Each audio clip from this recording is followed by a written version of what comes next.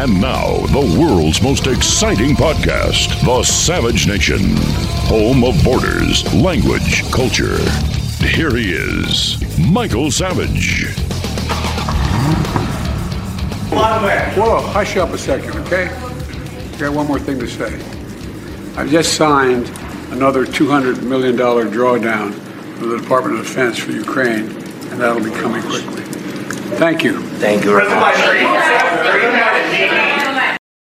First of all, welcome back to the Savage Nation podcast.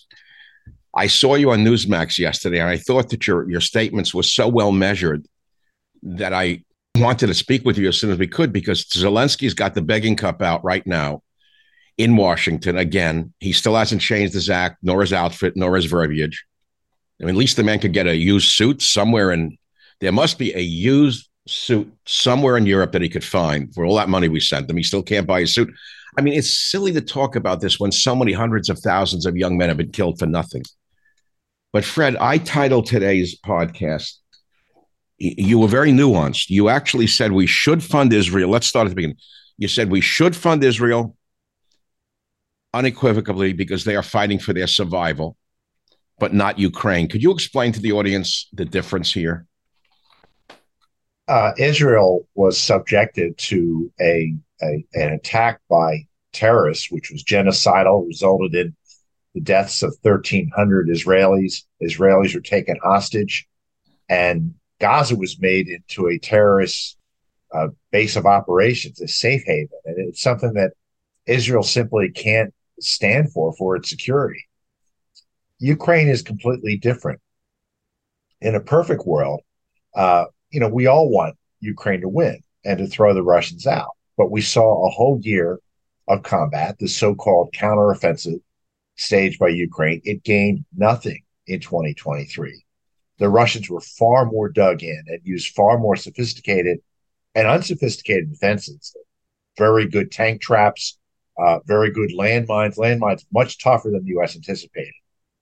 There's a landmark New York Times story today about how the Biden administration is actually contemplating pressing Ukraine to take on a defensive strategy in which it will shift to defending itself, rebuilding its country, working with allies to make it impossible for Russia to resume the offensive, hoping to push Russia into negotiations. But the most important thing I heard in this, Michael, is that someone in the Pentagon said in the New York Times, we're worried that Ukraine in 2024 will look like World War I in 1916, when thousands of men lost their lives defending an entrenched position that did not change through an entire year.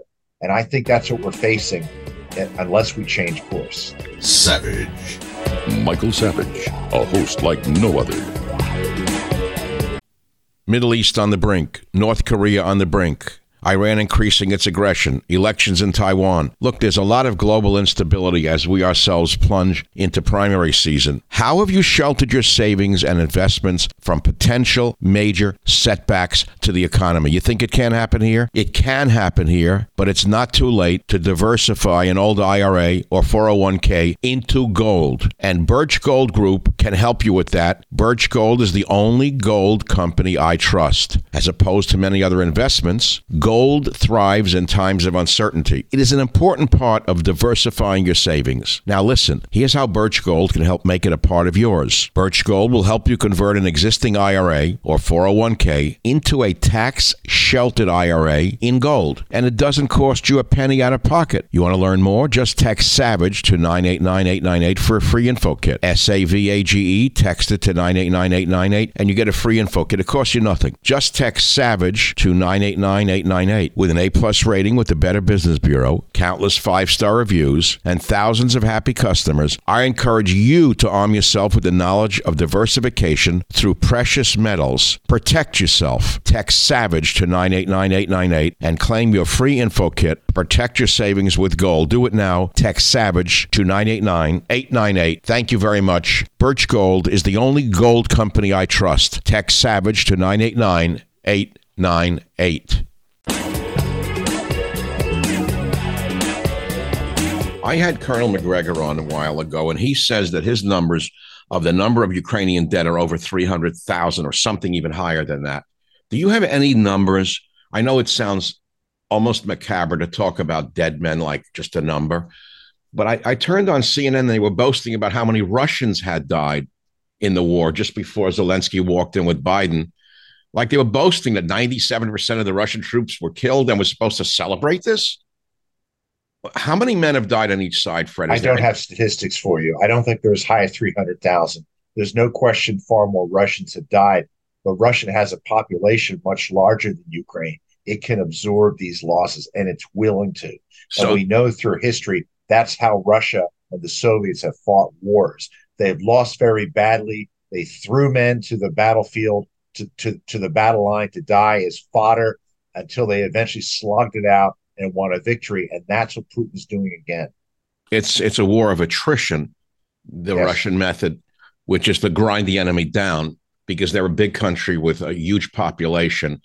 And people forget how vast Russia actually is.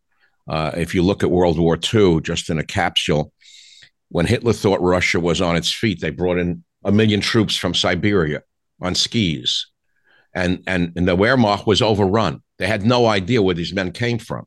Meanwhile, tanks were being built in factories in the Urals inside mountains. So Russia has resources that we, the naive Americans, don't understand, which is not making me a Putin apologist. I can't stand hearing that anymore because I believe you could easily say that those who were supporting Zelensky in the most absurd ways are a Zelensky apologist. Look, I like Zelensky. I think Zelensky is a hero. I give the Ukrainians a great deal of credit for their fighting. And look, I'm attacked by people saying, look, you're a Putin supporter. It would be wrong if Putin wins. It's going to threaten democracy. It's going to embolden Iran and China. I think all those things are true. And those are issues we should have dealt with a year to 18 months ago. If we had deterrence, we could have stopped this war. If we had armed Ukraine properly, the war wouldn't have gone this far. That's not where we are right now. We're living in a different world, and we have to deal with the situation today. And the reality is we're going to have to make some painful compromises and not just wish them away because we don't like to make them. Well, that's quite a statement when you consider that 8 million Ukrainians at least have fled the country into mainly Europe, Poland, and other countries, that the population is diminished, running from the war, draft dodging is rampant. They're actually conscripting pregnant young women, according to videos I have seen. And we're not seeing any of this in the mainstream media. This is not to say I'm supporting Putin and cheering for Putin. I'm saying this is a disaster for a small nation that could have, according to the reports we've all read, a year ago. I read this report this morning. There's a large article that was everywhere, and we posted it on my own website, unheard.com, a great article. Did you see this one, Fred, about Zelensky? I don't think I've seen it, but I know what you're talking about, that Zelensky and Russia were interested in a ceasefire. Is that what you mean? Zelensky on the way out. It's by Thomas Fozzi in unheard.com. Fabulous article. But that apparently there were talks, serious talks of a settlement a year ago, and Boris Johnson, they said, insisted that Ukraine not yield. That he pushed. And I think the Biden administration also insisted on that. Okay. Because they don't want to give Putin a win. I don't want to give Putin a win. And that could have been prevented, as I said earlier. And, the demographics of Ukraine are going to be in such bad shape after this war because they've lost a generation of young men and they're losing more. I don't know that they're drafting pregnant women, but it wouldn't surprise me. They're certainly drafting, men much older than you. I mean, you and I would be in the army if we were in Ukraine right now. Well, at least I'd lose weight in the trenches. I wouldn't have to worry about. I wouldn't have to worry about I wouldn't be worried about I wouldn't be worried about a vegan diet, Fred. Look, it's good to laugh in this face of horrible disaster. I have a terrible sense of humor sometimes. This is not a funny issue. No. Hundreds of thousands of young men have died on both sides. And Zelensky continues to stick to his narrative. They call it a maximalist victory at all cost narrative, that Ukraine must go on fighting until it retakes every inch of lost territory, including Crimea. and that they should not negotiate with Putin. I think this is madness. What do you think? I've been arguing that on your show several times, and I wish I was wrong. And at times I thought I was wrong. It looked like the Ukrainians were going to pull it out. And I had high hopes for this counteroffensive. Everyone said this was going to turn the tide of the war. 11 months ago, 10 months ago, we were told, you just wait. The Ukrainians have the weapons they need. They're going to push it back.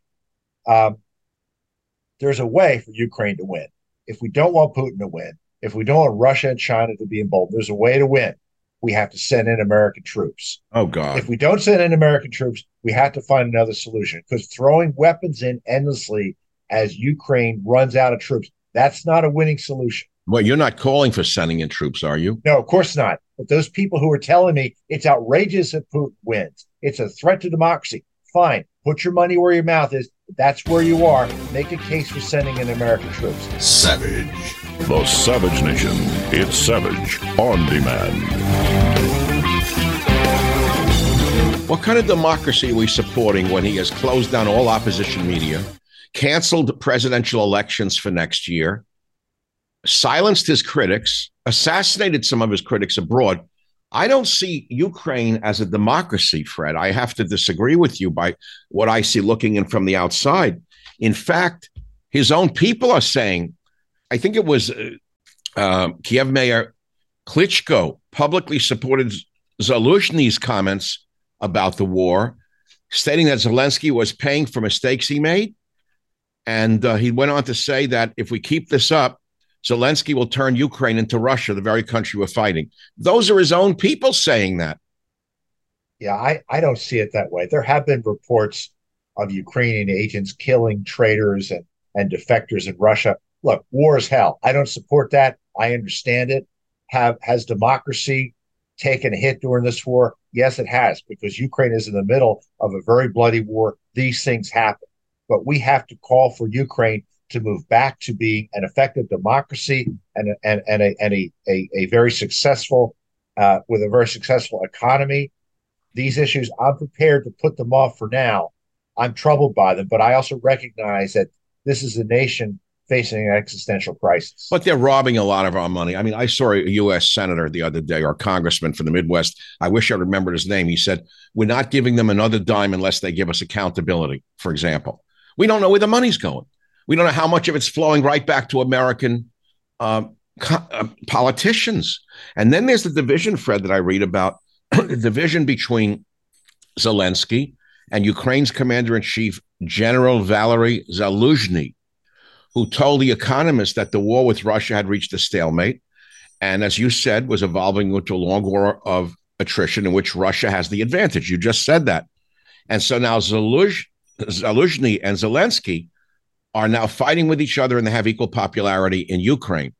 I don't think the Ukrainian people want to see more of their young men dead, Fred. So where do you see, as a strategist, former CIA analyst, and a wonderful man on the media who is expounding brilliance and intelligence, I think a centrist position, what do you think is going to happen? I think that because of the brutality of the war, if Zelensky decided to settle and had an election, he'd lose. I mean, I think there's a real concern that we're tired of Ukrainian young men and women dying in the war. But I think the brutality of the war, that's what I'm hearing. So that might be one reason. For you mean that he can't? Reasons. You mean he can't back out because he's had this maximalist approach? Victory to Ukraine, we're going to take back everything, including Crimea. So now, if he yields at all, he's a loser to them. I mean, I have been told that, but I think a case could be made that they have to move in another direction. And if we had a U.S. president who said, look, this is the way it's going to be, either you agree to pursue peace talks or we're cutting off military aid, I think Zelensky could make a pretty strong case and he would win popular support. But I think what we're seeing here is the politician who's pandering to the Ukrainian people who hate the Russians, and the military strategist who says, we just can't win. We need another approach. I'm reading from this article, and it says Zelensky's position is looking increasingly isolated. As Simon Schuster, it's a funny name, wrote in Time magazine, quote, Zelensky's associates themselves are extremely skeptical about the current policy, describing the president's belief in Ukraine's ultimate victory over Russia as, quote, immovable, verging on the messianic. You agree with that, messianic? I hear that, and I know there's people who think that. I'm hoping that Zelensky will be more flexible. And look, he has his position. We know what it is, but it's also the position of the British and the French and the Americans. And if he had any interest in negotiations, his Western supporters weren't interested. So is it messianic, or has he sort of been pushed into this position by Biden and the UK? Alexei Arestovich, Zelensky's former presidential advisor, now turned into a critic of his, wrote recently at, quote, the war could have ended with the Istanbul agreements and a couple of 100,000 people would still be alive, end quote. And he was referring to a round of peace talks that took place in March and early April 2022, mediated by Turkey. And it says that Russian and Ukrainian negotiators had reached a tentative agreement on the outlines of a negotiated interim settlement where Russia agreed to withdraw troops along the lines prior to February 24, 2022, in exchange for Ukraine's neutrality. But the deal was allegedly blocked by Boris Johnson and representatives of the American State Department and the Pentagon. I think we touched on that. And we know it goes all the way back to the Biden administration, doesn't it? You know, Biden's position has been very inflexible. We can't let Putin win. He's a threat to democracy, and any Republicans who think otherwise are collaborating with Putin. It's part of this old narrative of trying to tar and feather Republicans as collaborators with Putin. And I'm hoping what we read in the New York Times today about a new approach by the Biden administration, that this article spoke for Biden. I'm worried that it didn't. I think that there are people in the Pentagon who are breaking with Biden, who know this strategy isn't working and are floating ideas, hoping they can change Biden's mind. Well, how is Biden going to get Congress to approve these funds when there's a whole block of Americans, for one, represented by many Republicans who don't want any more money going to Ukraine at all? They want that border closed. And I think it's so cynical of Biden to one day say the border is fine and secure with that DHS guy who just gets me so agitated when I watch him, saying the border is secure when tens of thousands are coming over every day now, and using that as a negotiating tool. Okay, we'll do something on Ukraine. We'll give money to Ukraine if you'll do something on we'll give you a little bit on the border. What kind of country is this that our national interests don't come first? It's upside down. I think one of the biggest scandals in history is how Joe Biden has refused to secure our southern border and did it deliberately. He did. They broke the border, and we can give both of us 1,000 reasons what their thinking is of diluting the American population with third worlders who have no loyalty to this nation, number one. There are so many other aspects that are so horrible to think of.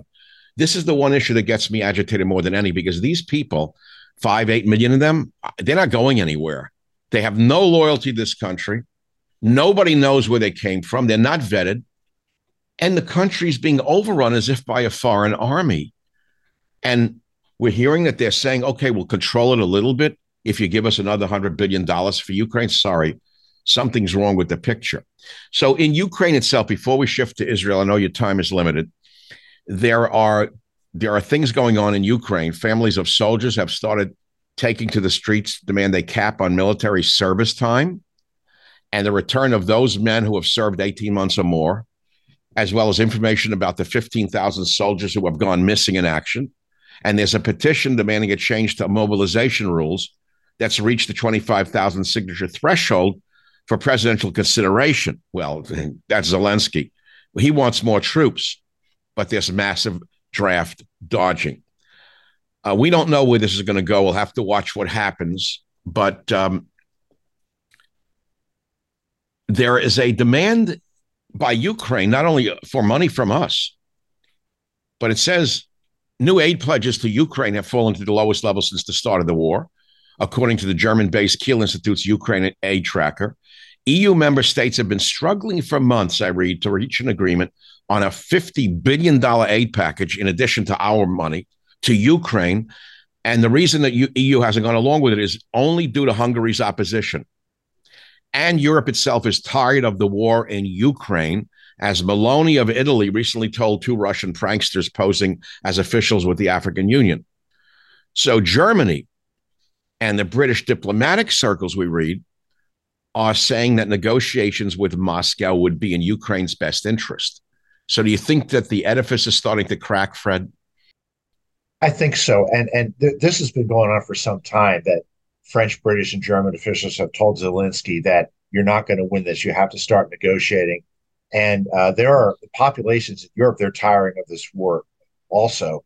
I think what's most remarkable in the current situation now is that Republicans in the Senate and in the House are actually standing up for something. They're standing up to the border. They're saying, we're just not going to give you this money, Mr. President, unless you do something serious on the border. And when Biden says, well, look, this is so urgent, just pass this now. I'll give you the border. I'll give you the border money later. They don't believe him, understandably, because Biden has treated them so badly throughout his presidency. So I'm wondering whether there will be no money for Ukraine from Congress. Well, what happened? So we see Schumer and McConnell marching Zelensky in.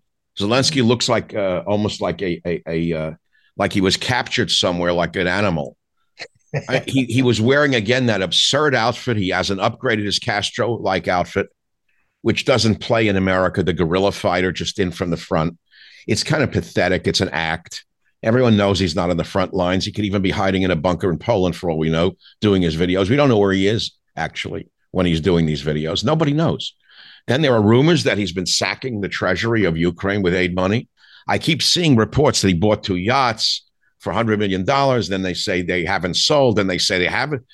Let's say it's not true. There's a lot of money disappearing, Fred, and people are starting to see it. You see it on the internet, which is actually the town forum today. Twitter is really the town forum, which is why they want to shut it down. They don't like us talking to each other, even though there's a lot of nonsense and hatred on it.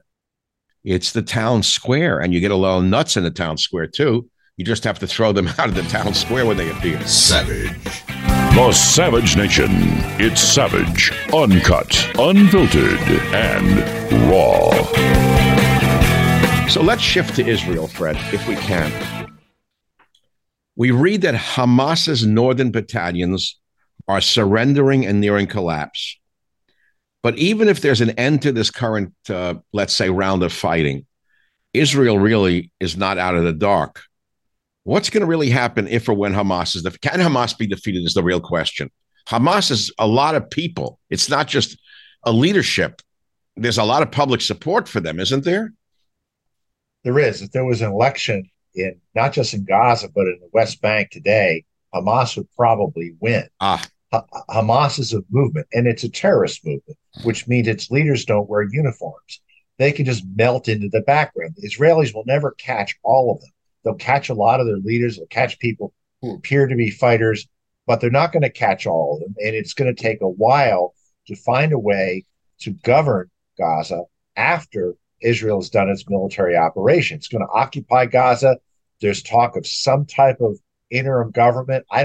Obviously, Israel doesn't trust the Palestinian Authority. There are leaders in the Palestinian Authority who might be trusted to move in. I understand from my friend Waleed Faris, you should have him on your show. He knows this better than I do. But there's also talk about trying to get the Gulf states and Egypt and Saudi Arabia to play some kind of a role in rebuilding Gaza and maybe somehow forming an interim government to bring stability. But I think it's going to be an unstable area for a long time. Well, there was a population of about 1 million Arabs in Gaza when the Israelis gave Gaza back to the Arabs under Ariel Sharon, his greatest political blunder after being a great general. I think he committed a great blunder. Now there are 2 million Arabs. So there's no genocide going on against the Palestinian people in Gaza. The Israelis never called for genocide against the Palestinians. The Palestinians continuously call for genocide against the Jews, including the Harvard president herself with her parsed answers by saying horrible things such as from the river to the sea, Palestine will be free. What that means, Jews will be thrown into the sea. That's never going to happen. Israel, the Israelis would go down like in Masada, but this time they have nuclear weapons. They're not running out with a suitcase like they fled Poland in 1939. They're not leaving. It's a different mindset. It's their land. They've been there for thousands of years. Many of the families know that. Of course, many came after World War II, but that's well known too. But without going into the deep history of the area, I don't see how this ever gets resolved. This week, Fred, Iran rejected a two-state solution in Israel, stating that all of Israel should be surrendered to the Palestinians. This is because the Biden regime emboldened the Iranian regime, is it not? I think that's right. And Biden shouldn't be talking about a two-state solution or any way that Gaza should be governed. He shouldn't be saying anything publicly that's undermining Israel's operation to secure its borders. And I mean, we've seen so much dictating and statements by Biden. The Israelis don't listen to him, but it's hurting America's reputation in the world stage even further. Iran is reflecting where Hamas is. They want a one-state solution where Hamas and the radical jihadists, they control all of the land of Israel. And the Israeli citizens either are kicked out or they're killed. That's exactly where Iran is. And this is going back to the original title that I gave to this podcast, Ukraine versus Israel, why fully fund Israel but not Ukraine? Because Russia is not demanding that Ukrainians leave Ukraine, are they? For example. Well, no. In fact, Putin has a twisted sense of history.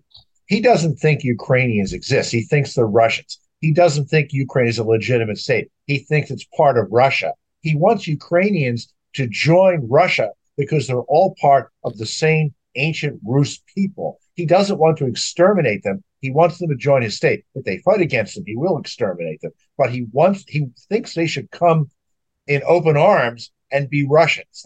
That's not where Hamas is. Well, Zelensky himself is a native Russian speaker, incidentally. People didn't know that. He had to learn Ukrainian for this new job. A new job of his, one of his on-the-job trainings was to learn Ukrainian. The man is a Russian speaker, but that's almost irrelevant. It's pretty crazy, the whole situation over there to the average American who can't follow it. The average American thinks, I don't want any more money going there. I want the money going to our veterans who are being kicked out of VA hospitals to treat illegal aliens. I want my border closed. I want my taxes lowered. That's what the American people want. And given that this is a presidential election year coming up, I think Biden's tune has to change rapidly towards a settlement in Ukraine. But I noticed that the Biden administration is saying one thing, which, of course, what politicians do, that naughty Israel should not do this anymore, but they're sending them as much weaponry as they want, correct? On Ukraine, I don't think Biden's going to change his view. I think he's going to keep saying we had to stand up to Putin and those nasty Republicans are siding with the Russians. But I think on Israel and Hamas, Biden is going to break with Netanyahu probably early in 2024 because his progressive base is so incredibly anti-Israel and anti-Netanyahu and anti-Semitic. And Biden cannot win when there are 20-somethings running in the streets in demonstrations with Genocide Joe posters. I think that is a huge threat to his reelection. And, we're not going to break with Israel, but we're going to see public criticism from Biden of Netanyahu. Just you wait. 50% of young people don't think the Holocaust existed now. Yeah. It's shocking how this and happens. Biden needs those votes. And I think how did this happen, Fred, in such a short period of time that so many people deny the Holocaust, are on the side of terrorists against Israel? How did this happen so quickly under Biden? Well, that's a topic for another day. It didn't happen under Biden. It's deterioration of our educational system. It's a problem with popular culture. But I think there's smarter people you could have on your show who could go over this with you. Maybe Richard David Hansen. I don't think he's smarter than you. I like his work, but I don't think he's smarter than you are. Do you still keep in touch, if I may ask? I mean, your former, let's talk who you are. Frederick Fleitz, previously served as the Chief of Staff and Executive Secretary of the National Security Council from May through October 2018 under Donald Trump. You're a former CIA analyst. That's interesting to me. National Security Council, who are they, Fred? What do they do? Well, the National Security Council is the president's staff that oversees all of the national security agencies to implement his policies. None of them are Senate confirmed. They're all appointed. Well, none of them are Senate confirmed. I guess a third of them are appointed by the president. The rest of them are detailed from government agencies, and a lot of the detailees were not loyal to President Trump, and that caused him enormous trouble Oh, during his presidency. I was a political appointee to work in the NSC, and I had to work with the detailees. The ones I worked with were fine, but a lot of them were problems. why did you leave after such a? Can I ask you, May through this October 18 on the Trump? Did you leave on your own accord, or you don't want to discuss it? It's fine. I don't really want to get into this. I will That's say I fine. got an incredible offer to Okay. work elsewhere, and I spoke to some senior people at the NSC, and they said, "Hey, we hate to lose you, but you might do us more good returning to Fox News and doing your writing." And it was just an offer I couldn't refuse. But it was hard to leave. I enjoyed working for it. Savage. Home of borders, language, culture. The Savage Nation. Well, we could go into Trump at another time. If we were so, the main theme today is people say, "Wait a minute, you people are hypocritical. You want money for Israel, but no money for Ukraine." That's what I hear all the time, and I think that we've discussed today with you why we should fully fund Israel, but not Ukraine, unless you have some final thoughts on that particular theme. I think Republicans are prepared to give the president what he wants of Ukraine if he secures the southern border. That's their compromise. I don't think they're going to continue that indefinitely, but the southern border is such a disaster. I think a lot of Republicans will hold their noses and vote for this Ukraine aid. I just don't know that Biden will make that deal because his progressive left won't let him. So the country's being ruined by the progressive left, as we all know. Yes. They're unyielding. They're revolutionary. They won't stop until they win. They're maximalists in their positions. There's no compromise in the American left. And they're running Biden. Well, I mean, Biden gave in to the progressive left a long time ago to win the nomination to be president in 2020, and he's pushed a lot of far left positions he wouldn't have supported as a U.S. senator. That got him into office, and it's been guiding his presidency. Well, we could go into what I think of Biden, which is irrelevant, which is that he's a man without a moral compass. He believes in nothing. He believes only in his own power. And we could go into the health issues and such because they're irrelevant, because that time itself will determine where that leads us. Fred, again, are there any final thoughts? Because the Zelensky on one side, Putin on the other side, Netanyahu on one side, and Hamas on the other. But I read that a lot of the leaders of Hamas are enjoying the lives of multimillionaires in Qatar, a country whose name I can never pronounce properly, Qatar. They call it Qatar. They're living there like princes, like Arab princes. How is that They are, and possible? there's a bit of a divide between these leaders of Hamas in Qatar and the ones who are running the show in Gaza, and it looks like there's some conflict between the two of them. The ones who are living in luxury are supposedly a little more moderate than the ones on the ground. I think we need to sort out who's really in charge, but I think it's long past time for any nation who's harboring Hamas officials to turn them over to Israel for prosecution. Turn them over. I don't think that's going to happen. Do you? Well, there was a great Wall Street Journal article last week that after the war is done, Israel is going to go around the world and hunt down and kill every one of these Hamas leaders. That's what I was gently referring to. It reminded me of the Munich massacre and the aftermath. Yep. With that film Munich, done by Spielberg, which was sort of dramatized it, where they hunted down every one of the terrorists who killed the Israeli athletes in Munich. Mossad hunted them down to the ends of the earth, correct? That's right. And I have not looked at the video of the horrific rapes and murders and killings by Hamas on October 7th. This is more than justified. The U.S. is going to ask Israel not to do it, and those pleas are going to fall on deaf ears. So the Israelis will never forget. They'll never forget this. They can't forget. And Hamas has to pay a price for this. These Hamas leaders They're going to, first of all, I think there was a meeting in Beirut before the attack where Hamas leaders gave the green light. There's a Wall Street Journal article that said that shortly after the attack.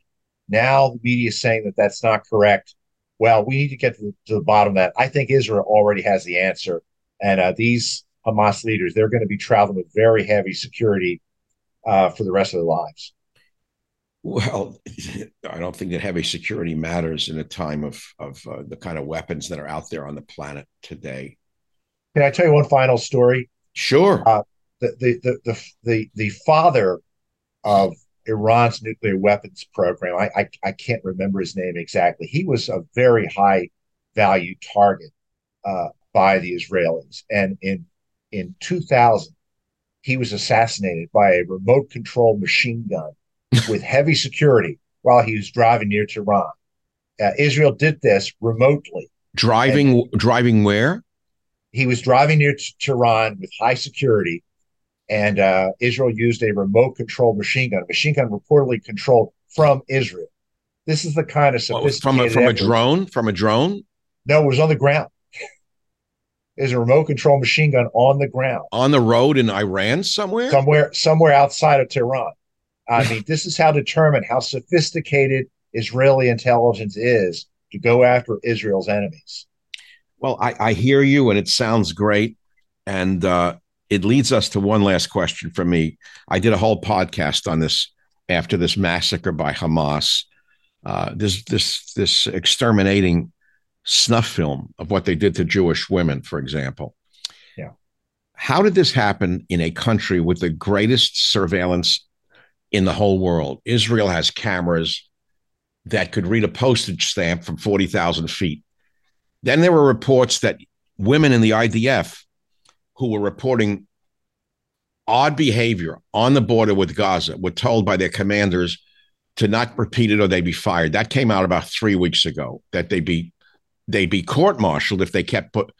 So then there's this theory that Netanyahu let this happen to coalesce the people behind him because he was in political trouble. I don't want to believe that, and I'm not asking you to confirm or deny that. How could this even happen, Fred, in a country which it's a surveillance state? We're going to find after every major intelligence failure that there was evidence, there was intelligence that if it had been acted upon, the disaster could have been averted. And I think that Israel and probably the United States did have intelligence indicating this. The problem is in the intelligence world, there's a lot of noise and false reports. You don't know what to believe. But there's another problem here. And I think this was arrogance and lack of imagination. The Israelis thought their technical means could never be overcome. And they didn't conceive of the possibility that Hamas would pull off something that was both simple, using these flying machines and bulldozers and using drones to knock out detection devices and surveillance devices on the border. It was a combination of all these factors. I don't think it was a conspiracy, but it was a major intelligence failure. And I think heads have to roll for that.